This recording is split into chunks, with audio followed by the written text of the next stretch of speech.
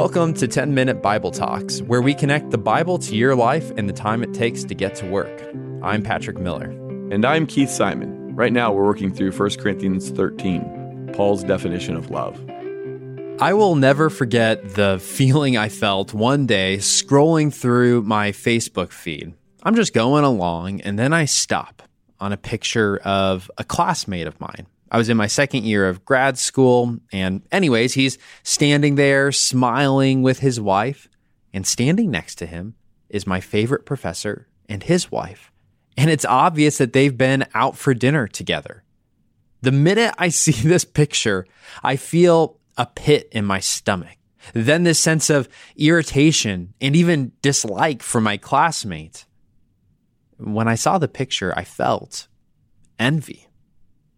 And as if that first little fit of envy wasn't enough, it didn't stop there. I couldn't help myself when I was in class with this guy. When that classmate answered a question wrong, I felt joy inside. When he answered a question correctly, I felt terrible. You see, envy isn't merely wanting what someone else has. It includes that, but that's not really what it is. Envy is a disposition toward others. Envy is an inner uneasiness about the prosperity of others. It's bitterness towards people who have more than us. It's a desire that people who have less than us would never quite get the same. Do you feel envy? Have you ever felt discomfited when a coworker gets a promotion? Or a sense of joy when a peer gets knocked down a notch? Or irritation when a family member or a friend pulls up in a new car that's nicer than yours? Do you find yourself judging? Oh man, they can't afford that. They don't deserve that. Or gossiping, masking it in concern? I just don't know if they'll be able to handle all that responsibility. If you've experienced any of this, then you've experienced envy. We are continuing our series through 1 Corinthians 13. In this passage, Paul offers an active definition of what love does and what love doesn't do. In 1 Corinthians 13:4, he writes, "Love does not envy." Paul had to write this to Corinth because envy was thriving in their little congregation. In 1 Corinthians 13:3, Paul wrote to them, "Since there is envy and quarreling among you, are you not worldly? Are you not acting like mere humans?" Envy was a problem for Christians in Paul's day, and it's an issue for Christians today. Ethan Kross, he is a professor of psychology at the University of Michigan, and he studies the impact of Facebook on our mental health. And in a recent publication, he wrote, and I'm quoting him, that envy is being taken to an extreme thanks to social media. It kind of makes sense, right? We all give filtered versions of ourselves online. We all know none of it's real. We all know that we're scrolling through everyone's photoshopped lives, and yet it still fills us with envy. The simple reality is every single one of us, we carry around these tiny little envy amplification devices in our pockets, and it's making us miserable. Kross says that according to his research, all of this is taking a toll on us, the likes of which we have never experienced in the history of our species, and it's not particularly pleasant. He's right.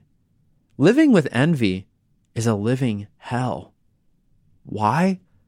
Because envy comes to us straight from Satan. On the Bible's third page, the serpent tempts Adam and Eve with envy.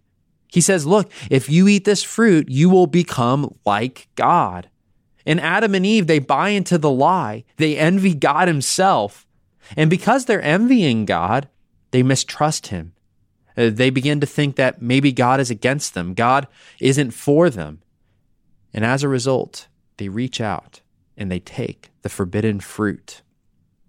You see, envy is the opposite of love. Envy hates seeing others prosper. Love delights in prospering others.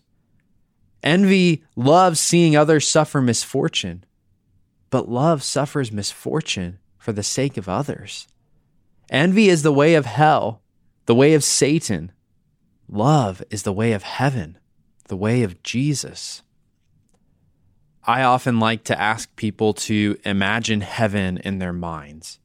And when I ask people to do this, I ask them to describe what they're seeing, what they think. And a common answer I get is that everybody in heaven has equal possessions. No one has more, no one has less. Everyone's just got the same. And when people say this, I sometimes will point out that in Jesus's parable of the talents, he actually says the opposite. He says that things won't be equal. He says that some people will have more and other people will have less. And whenever I say this, people often respond in the same way. But hold on, that's not fair. People would get envious of each other. That doesn't sound like heaven at all. You see, our minds are so poisoned by envy that we can't even imagine a world where people could have different amounts and no one would get envious. Do you want to know what heaven is going to be like? Heaven will be a world where people rejoice to see their friends get more than them.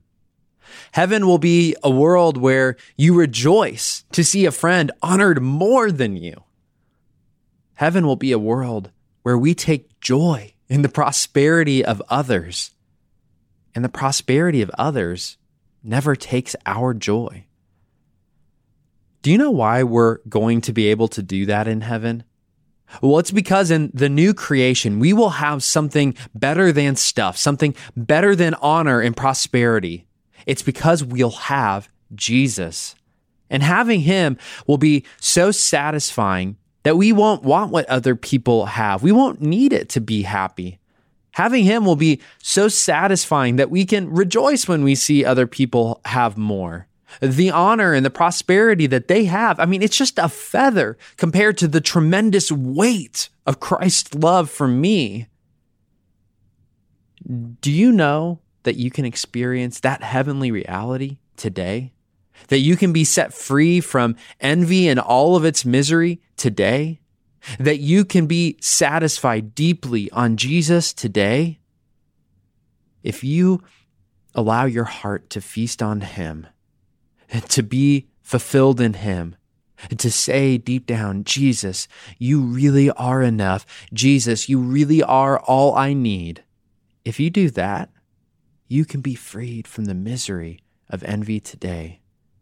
And you can, because Jesus gives you his love today. Jesus puts his Spirit in you today. Today, here's what I want you to ask. I want you to ask Jesus to set you free from envy by satisfying you deep down on his love. And then I want you to fight to take joy in the prosperity, the honor, the well-being of others. Thanks for listening. If you've enjoyed this content, please subscribe and give us a rating. That helps other people find this podcast more easily. Also, ask yourself, who could you share this podcast with? Texting an episode to a friend or a family member is a great way to help them grow spiritually. If you want to go deeper, check out our show notes for book recommendations.